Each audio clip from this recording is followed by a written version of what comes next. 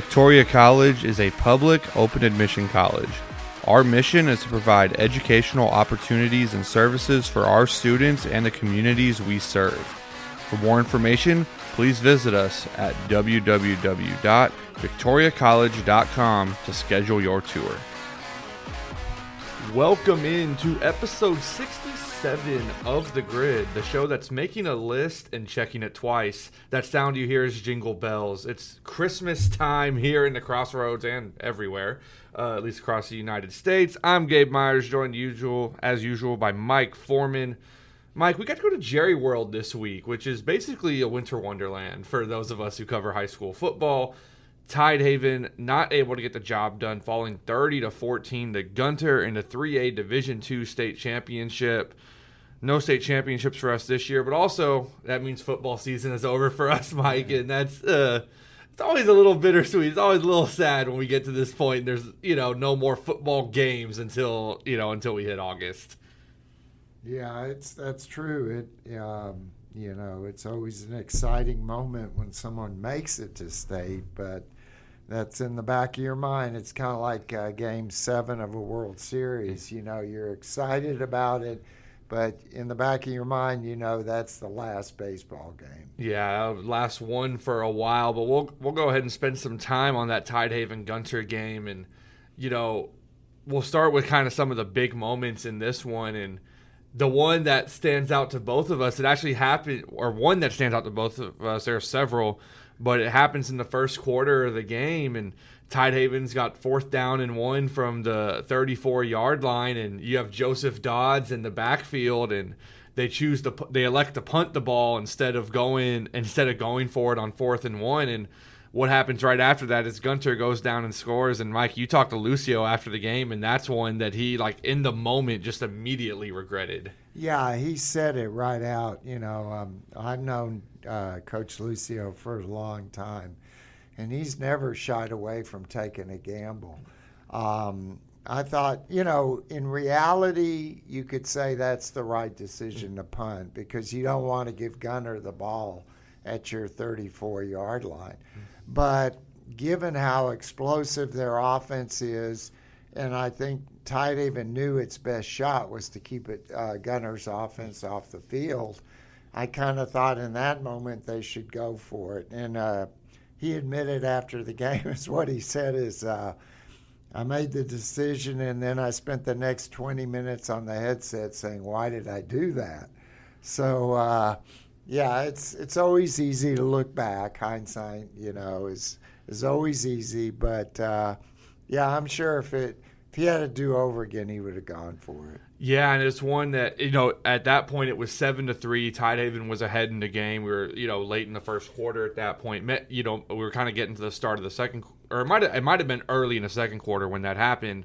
But Gunter on the ensuing drive, they had a 4th and 1, and they went for it and got it, little 2-yard run. Their quarterback, who is, about half my size, but he's a player. That kid was a player, though. They go for it on 4th and 1, and they end up scoring a touchdown on that drive, which that was kind of a momentum-swinging moment because Tidehaven picks up. You have Joseph Dodds in the backfield. You're confident you can get the yard when you need it. If Tidehaven gets that first down, let's say they go down to score and go up multiple scores early in the game, that's something that could completely change just the way the game is played for the rest of it. So that was a momentum shift.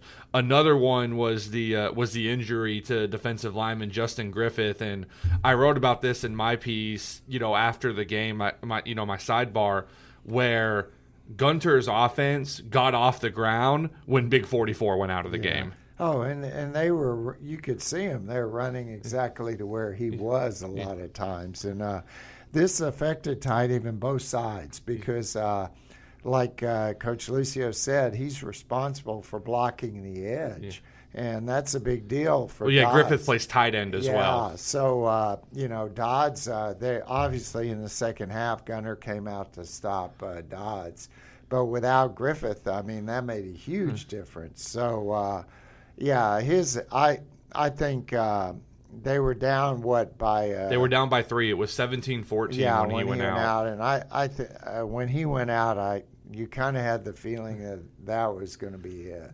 Yeah, because they were holding on. Gunter's run game they're very disciplined. What they do very, very well. But Tidehaven was able to hold on defensively, and it felt like late in the first half and into the third quarter, it felt like Tidehaven's defense had figured out some things. They were reading the keys correctly, and sometimes it gets really simple. And I loved what Tidehaven was doing, where they'd have Justin Griffith line up on the edge of one side of the defensive line, and Jochen Duran line up at linebacker on the other side, just basically say, hey, you have to run at one of them. Yeah. You can't avoid both. You got to run at one of our studs.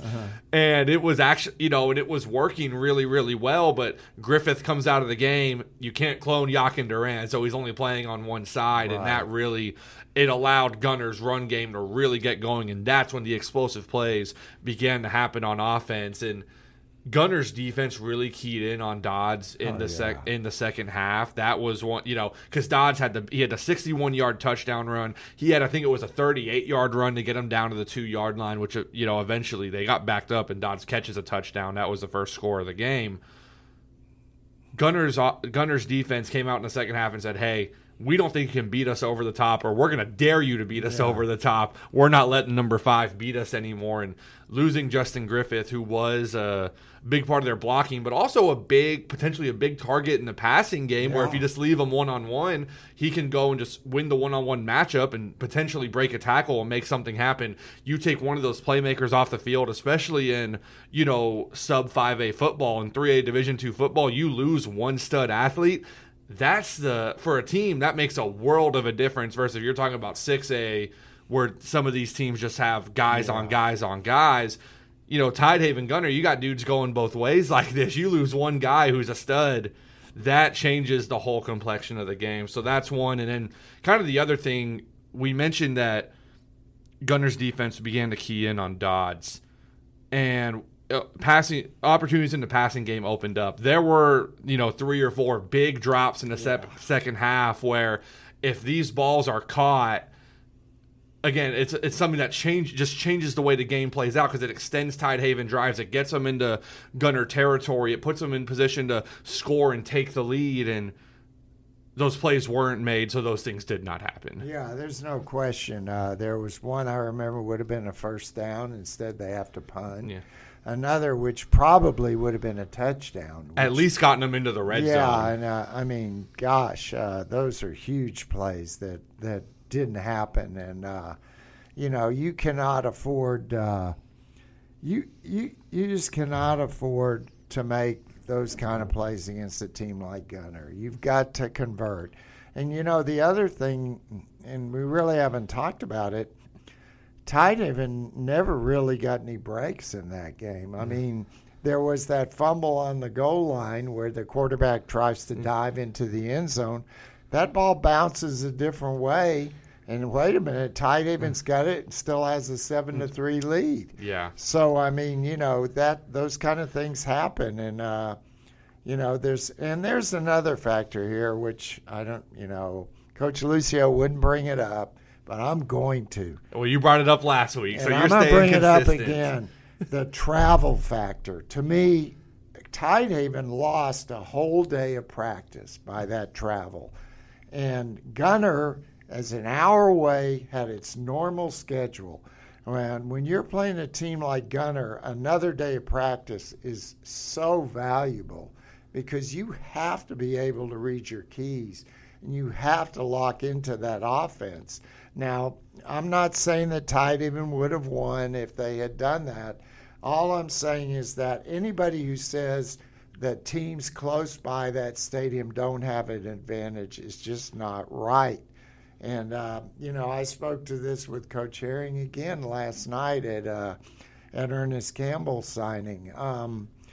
It's a huge advantage, and for a team that has to travel. And Tidehaven, they traveled 6 hours on a bus compared to Gunter, who's 62 miles away. Yeah. So I mean, not to mention, that means Tidehaven, they didn't have to. I guess they could have traveled all day Thursday, but they chose to travel Wednesday and stay overnight. Well, I'm sure they probably, I think they worked out before they left. They may have stopped along the way, and they had their walkthrough in a hotel ballroom. Well, okay, you can do that, but it's not the same. especially when you're talking about 16 and 17-year-old kids that get into a routine. That is so important. And I guess I can preach about this till the cows come home. But the fact is, it's not going to change because AT&T. I mean, obviously Jerry Jones is making UIL quite a deal, and I know kids playing there. The other idea that I had, which unfortunately I guess because of TV might not play out, but I'd like to see them make it a 2-week thing. So therefore, your smaller schools don't have to play on Wednesday, Thursday.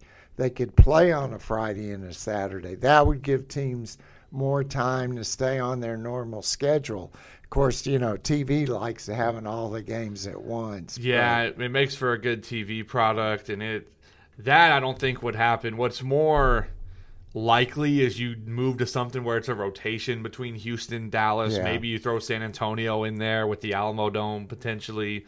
That feels more likely, but it is. I mean, the North Texas schools do. I mean, there's no question that it's an advantage when you have a school. Tidehaven going 6 hours, Gunter going 60 miles. It is an advantage. Again, and I think Mike said this, and I'll make it clear: we're not saying Tidehaven would have won if the game was played in Houston. Gunter's a really, really good team, and Mike had mentioned Tidehaven didn't get any breaks, and they probably needed a couple of breaks in that. They needed a couple of breaks in that game. If that fumble bounces their way and they're able to recover it, that might have been something that could have turned the tide a little bit. Because Gunter they've won 32 games in a row now, 31, 32, something like that. And, and that's the case for a reason. They are a really, really good team. Yeah, they're very deserving state champion. I mean, they beat Canadian to get there, which is a perennial power. So taking nothing away from Gunter or anything away that last year from Howley, who, soundly beat Refugio. Yeah. But anybody who watched Refugio last year and then watched them in that state final cannot tell me that they played up to their standard. And even Tidehaven, I think, would argue that they didn't play their best game. Yeah, Tidehaven definitely didn't play their best game. I think Gunter had a lot to do with that. Yeah. Gunter, what stood out to me was the quickness of Gunter's defensive line. I thought they did a couple of good things. Number one was they always got multiple guys to dodge, except on a couple of big runs. Yeah. And the first guy in would always try to wrap up his ankles. I talked to Coach Lucio yesterday on signing day because I was at Joseph Dodds' signing over there at Tidehaven. And Lucio said, I think he's going to like college better because guys won't be diving at his ankles all the time. But I thought Gunter did a really good job. First guy, kind of wrap up the legs, almost like you're lassoing a bull, you're lassoing something. First guy wrap up the legs, second guy go and hit him up top so he can't start to power through these tackles. I thought Gunter did a good job of that.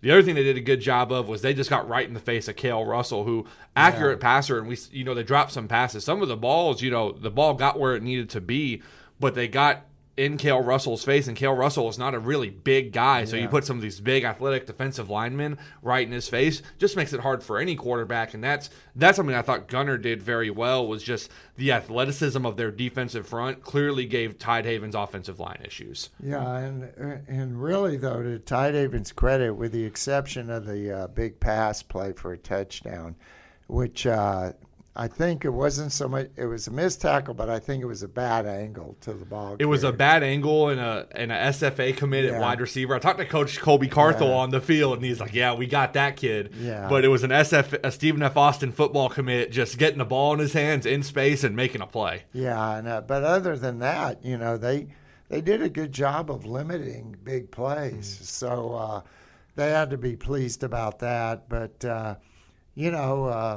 We've said it before, it's not easy to make it. And when you get there, you got to play almost perfectly to win that game. Yeah, especially when you're up against a team like Gunter, who is defending state champions. Joseph Dodd said this after the game. They've been here before. He felt like you could see that play out over the course of the game. They had been in this moment before, and what was impressive to me about Gunter was Tidehaven had been a second half team in this postseason. They had come back against Post. They had come back against Dangerfield in the previous 2 rounds.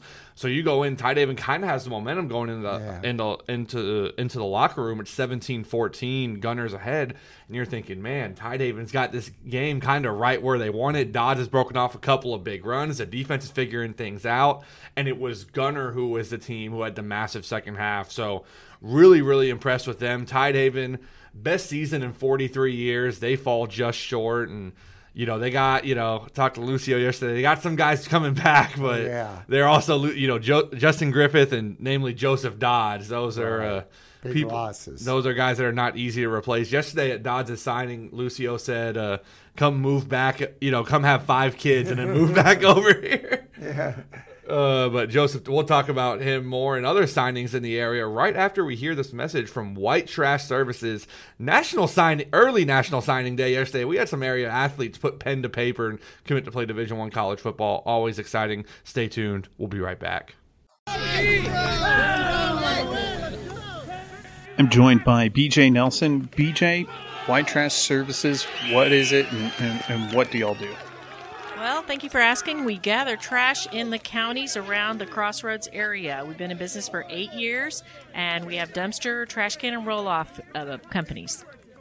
And y'all are big advocates for sports throughout the Crossroads region. Just what makes y'all want to sponsor all high school sports throughout the Victoria area? High school sports are amazing. One, they keep kids out of trouble. It teaches them about character, teaches them about right and wrong, how to do better in life. You learn a lot of life skills in sports and especially football. And how can someone get a hold of White Trash Services to start their service, rent a roll-off, or apply to be a part of your team? You can give us a call at 361-550-1826. I have a team of ladies that answer the phone and gentlemen. So give us a call anytime, 8 to 5 during the day, and we'd be happy to visit with you about any of those things.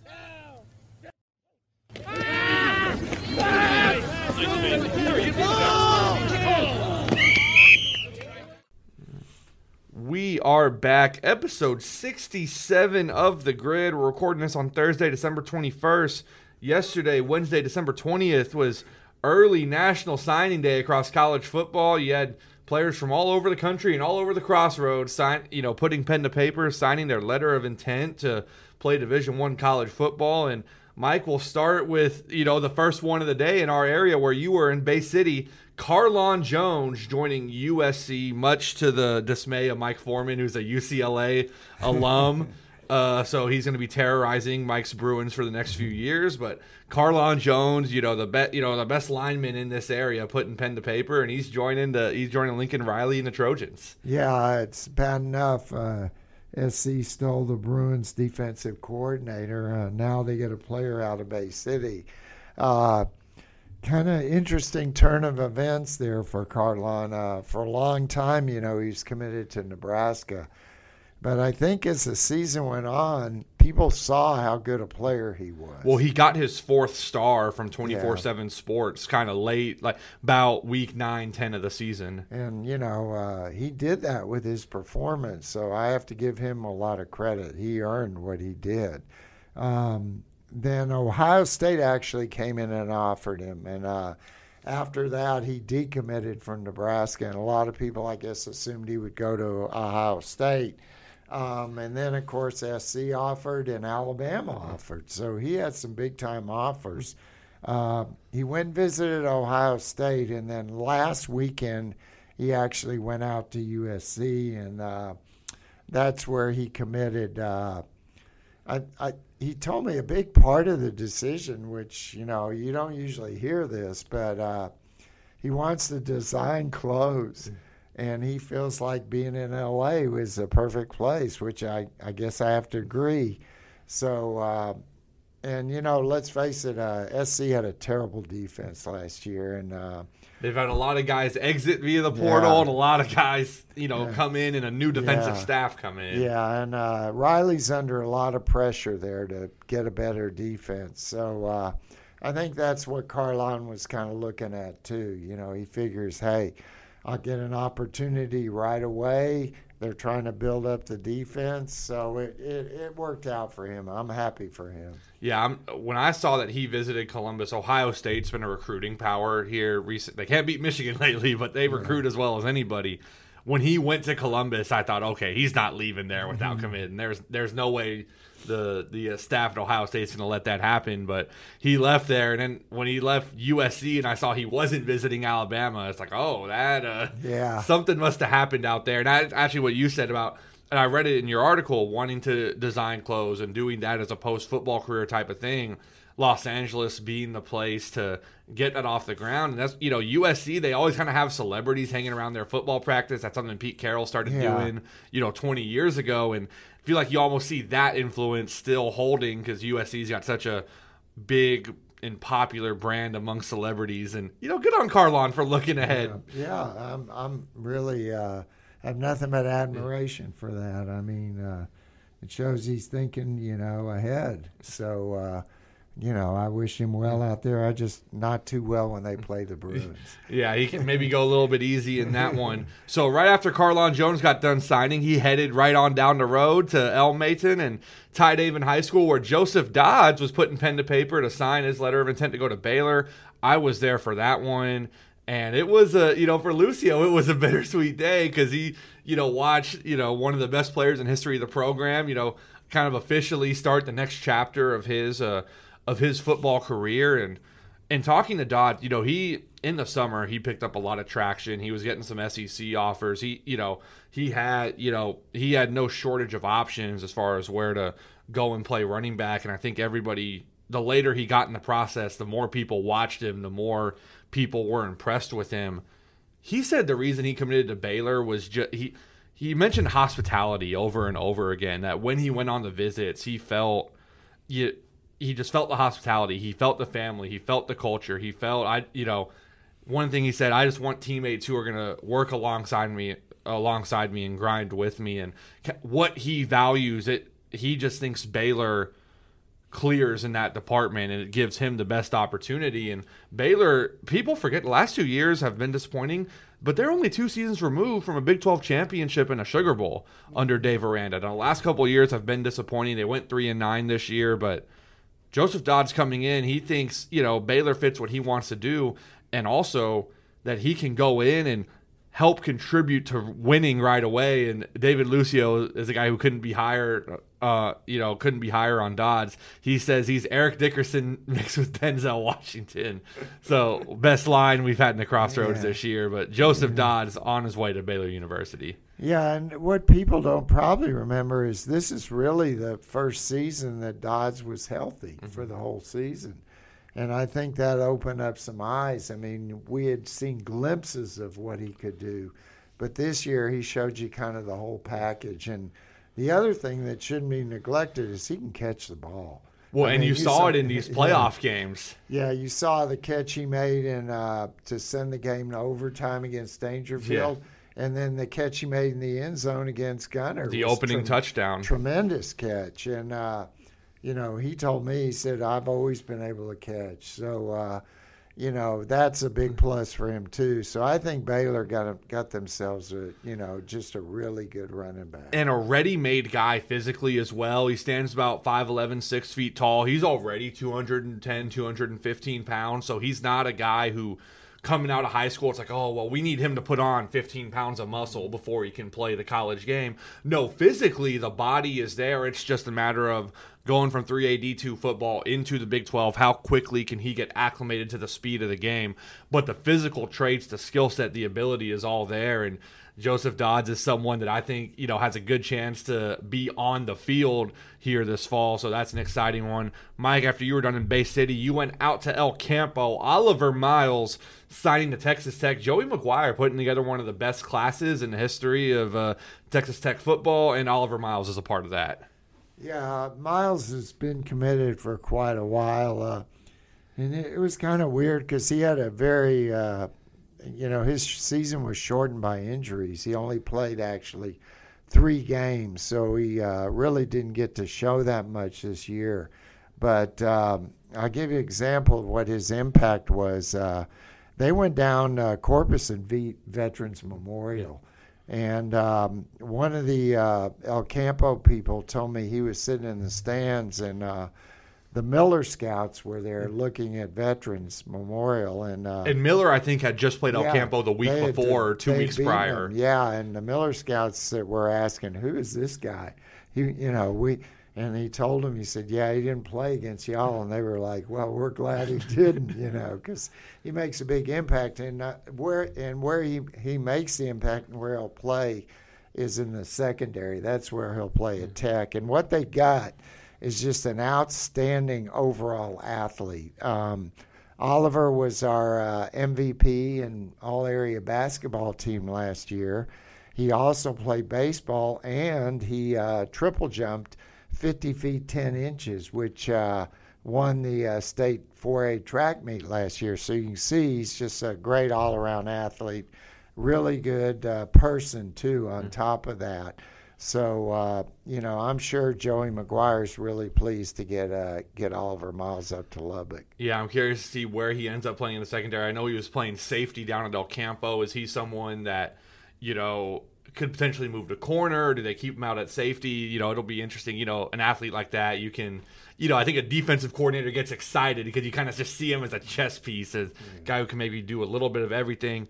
Mike, you were a busy man yesterday. You went down to Refugio later in the day. Ernest Campbell, the fastest kid in the state of Texas. That's not opinion. That is fact, folks. Yeah. The fastest kid in the state of Texas. Ernest the Flash signing to Texas A&M, and the Mike Elko keeping the fastest man in College Station. Yeah, that was interesting because I kept checking A&M's signing list yesterday, and I never saw Ernest's name on it, and I'm thinking, what's going on here? Something weird. So, but I went down, and he signed with A&M. He just actually did not sign till yesterday evening. So,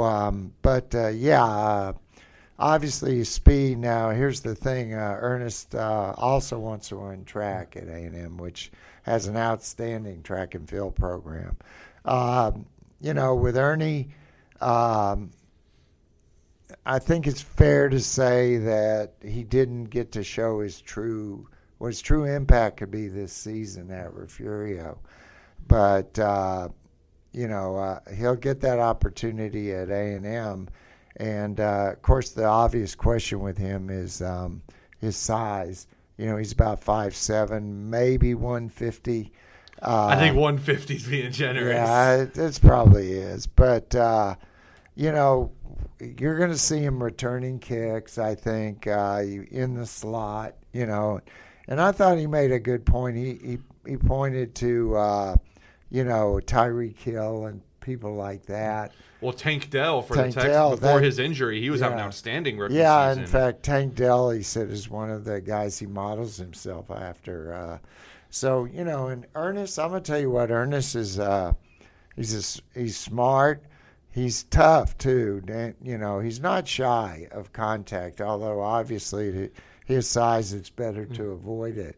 But, I think if A&M will use him right, he could be a good player for them. And if it doesn't work out, hey, he could be a track star. Yeah, I think, could be. Ernest Campbell's going to make some noise somewhere in College Station. I'm very curious to see. We don't know what A&M's going to look like offensively. We don't know what the Mike Elko team's going to do on that side of the ball. I'm very interested to see how they use Ernest Campbell. Is he someone who gets into camp and they're immediately like, look, he's just too fast to keep on the field. Can we get the ball to him 5 times a game and see if he can, break away? I'm interested to see how Texas A&M uses him because he's just such an exciting, dynamic player with his speed. Very interested to see that. But if not, hey, the U.S. Olympic team always needs track stars. And Ernest Campbell's running 10.2s as a junior in high school in the 100. So he's gonna make his name somewhere. We'll be seeing him compete high-level college athletics one way or another. We weren't able to get out to every signing yesterday, and one we had a high-profile one. Roger Gradney, receiver from Rice Consolidated, he's going out to Nebraska, and that Nebraska, they had the number one quarterback in the country, Dylan Raiola, flipped him from Georgia. For a while they had Carlon Jones, but he ended up going to USC. Roger Gradney, a 4-star recruit via 24/7, he is on his way to the Nebraska Cornhuskers. Is that, Mike, in Nebraska's heyday, they were recruiting the state of Texas and getting kids from there. Maybe now Matt Rule's looking to go back down that route as he, grabs Roger Gradney from the state. Obviously, they were heavily in on Carlon Jones. Yeah, well, there's no question they have a heavy presence here in Texas, as far as recruiting. In fact, they hired Susan Elsa from the UIL to go up there and be on their staff. I think what Matt Rule put the emphasis on a lot this year was speed. And I think he was looking for athletes who could run. And that's why I think he went after Gradney. He's a good, kind of utility guy that you can put probably a couple of different places, but he can run. And that's the thing I think that Rule was looking at. Yeah, and this is something with Nebraska they bring in Dylan Raiola from Georgia, the number 1 high school quarterback recruit in the country.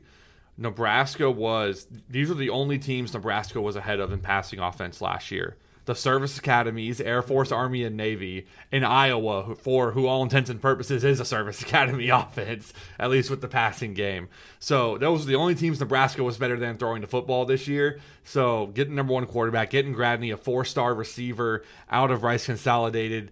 You mentioned the speed. They're an emphasis on we need to get better throwing the football. So Nebraska making moves in that direction. Speaking of quarterbacks, Zach Taylor from Yoakum, service academies, outstanding athlete from Yoakum. He's on his way to Army. And Mike, you got to see him play a couple of times this year. He is an explosive and dynamic kid.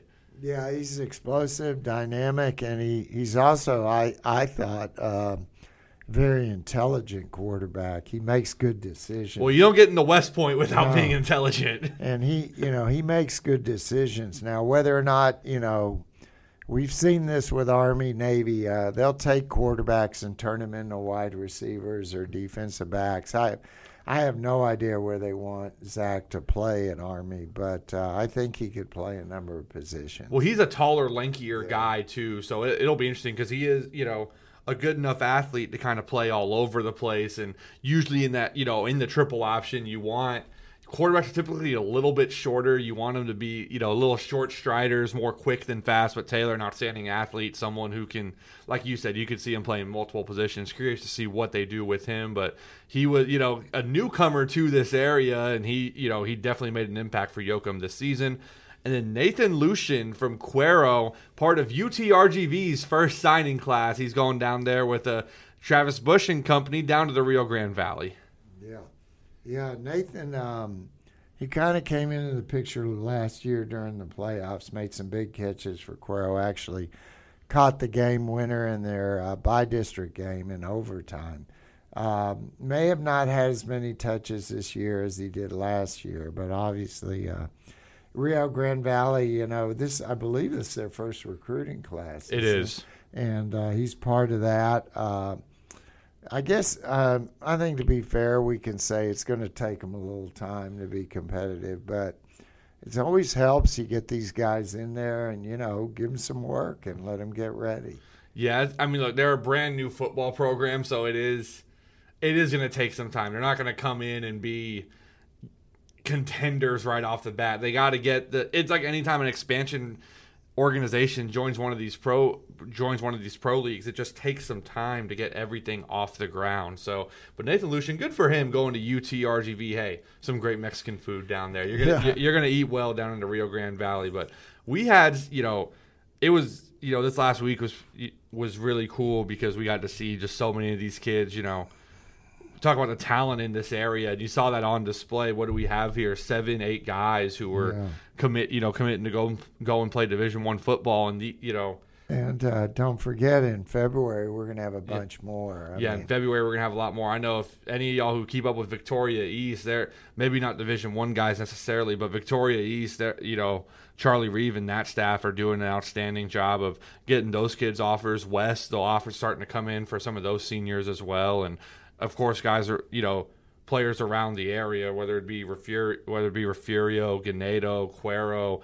You're going to see just more and more players start to kind of pile in offers as we get closer to the traditional signing day, which happens the first week of February. So, good day for the talent in the area, good day for the families, good day for the kids, fun day for us getting to go around to all these places and see all the happy faces because, just see all the happy faces as football season comes to its kind of official conclusion here in the Crossroads. And, of course, there's always the question you get asked, did they have cake? So Dodge did have cake. Yes. I did not participate in the cake. I'm not above doing that. Yeah, but I did.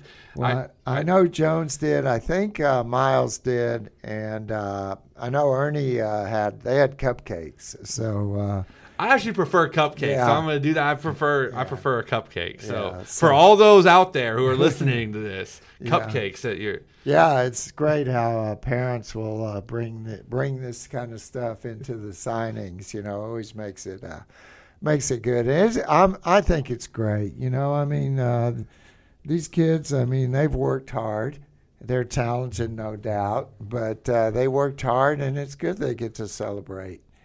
Yeah, I'm excited to see. I'm excited to watch on Saturdays going forward. It was fun this year seeing, Jonathan Brooks and the impact he had at Texas. Jordan Whittington is going to be playing in the college football playoff. I'm excited to see, Carlon Jones, Joseph Dodge, Oliver Miles, Ernest Campbell, etc. All these guys as their futures progress. Excited to see them playing on Saturdays and little old us being back here. Hey, we saw you play in high school, so I'm excited to follow their college football careers. We're going to hear this message from Thrivent Financial. And, guys, it's officially basketball season. How do I know that? Because Mike Foreman was out on the basketball court this week. That's how I know it. Basketball season is here. East and West in action. We'll be right back. Thrivent is a proud sponsor of The Grid. Thrivent believes money is a tool, not a goal. Thrivent financial advisor Carly Herrig works with clients to create financial strategies that reflect their priorities and help them protect the things that matter most, like family and giving back. Carly can be reached at 361-223-7883 or connect.thrivent.com/true-path-planning. And we are back, episode 67 of The Grid. Guys, basketball season's officially here. No more football games. Mike Foreman out on the basketball court this week. So that's as much a signal as any that we are deep in the heart of basketball season here in the state of Texas and in the Crossroads. Mike, you were at Victoria East this week. The girls played their 29-5A zone opener. I can't wait to get rid of these zones and realignment. The zone opener against Gregory Portland, and I watched East this year, and I was impressed, and it looks like they, had another impressive performance against GP, who typically is a pretty good, pretty solid program over in girls basketball in 29-5A. Yeah, it was kind of interesting. I walked in the gym, and people were kind of looking at me like, what are you doing here? But, of course, last year, I don't believe, I don't know if I ever saw East. I know the year before I did, but so I wasn't really sure what to expect, and I was impressed. Yolanda, I'm not surprised that Yolanda Wimbish North, has done a good job, and especially with Jan Lahudney assisting her. But I love their two guards. Yeah, they the Valentine and then Sanaya Randall. Yeah, Avery Valentine, Sanaya Randall, two great guards, and they actually have some post players this year. So that's what impressed me is they can play inside out, outside in. You can't just attack their guards because they can get the ball into their post. And they have size on the wing as well. Yeah. So Randall and Valentine are really good. They're quick, but they are a little undersized. But they have some players who have a little bit more size, have a little bit more length, and can handle the ball, play inside and out. So it brings some versatility to them. Yeah, with Nevia Sanchez, on the wing there, that helps. Sanchez impressed me when I had watched them a while back. So, they've got a good team there. I think maybe Coach North would like to have maybe a little more depth, but she does have people she can bring off the bench, and she, that was an impressive. She was upset because her big people, her post players, missed a lot of layups, and that didn't sit well with them. But overall, I think the more they play together, I think they have a chance to to win that zone, and who knows, maybe make a little run. Something that I thought, because I watched them, it was only like their 4th or 5th game of the year. This was still back in November around Thanksgiving time. They look so cohesive for it being so early in the year, and that's what impressed me about them. They look, because you get these teams early in the season, it's usually disjointed. Everyone's kind of all over the place. East looked cohesive to me. Did you get that sense watching them the other day? Yeah, for the most part. There were times that they still got out of there what they wanted to do. I mean, they'd have these little lulls maybe. I think GP might have scored at one point. I think it was like a 8-2 run or something, where they just looked a little out of sync. But for the most part, yeah, I thought they played together well. Yeah, that's something that impressed me about East earlier in the year. While you were at East, I was at West, going against Corpus Christi Carroll, 29-5A zone crossover action. Again, looking forward to getting rid of these zones. And Corpus Christi Carroll, they really jumped out. On Victoria West, winning 68-58 and a 10-point loss, Mike. And this was the difference in the game. Carroll started off the game on an 11-0 run. And that, West got it down. I think they got it down to 4 at one point, but they could never really just quite get over that hump. And Carroll just held them at arm's length and hung on for a victory. And West, I don't so much worry about West scoring the basketball. Kind of once they got out of the first couple of minutes of the game, the offense came. They generated good shots. They do have some balance. They actually have a freshman. Luke Knight, he came in off the bench. He was their sixth man the other night. He came in and scored 11 points off the bench. Just a freshman, a little undersized guard, but doesn't play like a freshman. Knows what he's supposed to do. Is in the right spots. Doesn't make bad decisions. Is cool, composed with the basketball. Sean Meddy, I think, is a really good point guard. The issue for West, what I've watched them twice now, what concerns me is the rebounding. Pat Riley used to say no rebounds, no rings. And Victoria West, both times I've watched them, has really, even when they won comfortably when I watched them earlier this year, they struggled to rebound the basketball. And that's something that can really rear its ugly head in district time, playing against quality opponents. You can't rebound. You're giving up second chance points. You can't end possessions defensively. That can be a real problem as we move forward in the schedule. Yeah, that's true. You got to be able to rebound. And, we'll see how this thing works out. Teams are now, you get to the first of the year and it really is basketball season. I mean, even teams that had a little bit of playoff run are starting to get all their players in there, practice together. And so that, they really should start getting things together after this because, coming up, I think we'll mention the Mike Smith. The Mike Smith tournament's next week. The dead period for high school athletics starts tomorrow, and it ends, the day Mike Smith starts. Yeah, so we'll see. That'll be a good opportunity for West to play a lot of games, and kind of get things together. So we'll see how that works out for them. Yeah, I'm interested to watch that one. East will be there as well. Calhoun's another area school that will be out there at Victoria West. So that's a good – I love these tournaments and non-district play because you get to play a lot of games in a short amount of time for coaches. You can tinker with stuff, and it gives you – you can start solving stuff very quickly when you get to play so many games very quickly because it's one thing to say in practice, hey, we have to do this, we have to do that, but when teams are taking advantage of it on the floor – it becomes an easier time to teach your players stuff. And something Coach McDonald over at Victoria West said to me after their loss against Carroll was, rebounding is just effort and concentration. Yeah. So kind of, almost calling his guys out in a sense of this isn't a, we are a little undersized, but we just have to go and do it. There's no magic solution to rebounding. You just got to go get the freaking basketball. Yeah, and that'll be interesting if Calhoun comes in because, of course, Calhoun's coached by Pat Erskine, who was the head basketball coach at West. And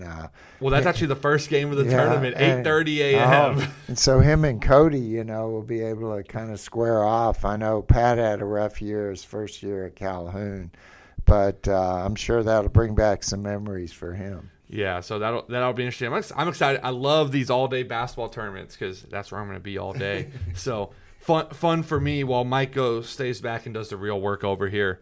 that's just about going to wrap us up this week. But before we get done on the grid and send you off on your Christmas holiday where you can eat and spend time with family and open presents and watch football and basketball, the NFL is taking over Christmas Day a little bit now. Yeah.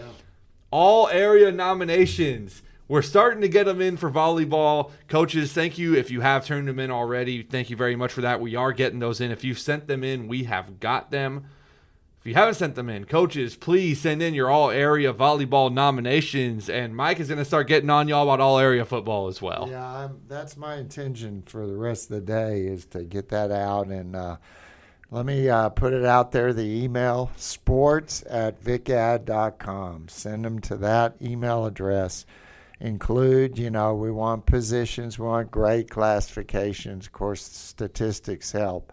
And as I'm going to put this in the email, and I can't speak for volleyball, but I'm going to speak for football. If you send me a nomination, I promise you that player will at least get honorable mention. Yeah, the same goes for volleyball Yeah, as well. So if you want your players recognized, just send in your nomination. Yeah, help us. We want to recognize the great athletes in the area, so help us do that. We would love nothing more. But that'll just about do it for – or Mike, you look like you got something to say. Yeah, I just want to wish everyone a Merry Christmas, Happy New Year. Of course, we'll be back before New Year's, but we hope you have a happy and a safe holiday, and we're looking forward.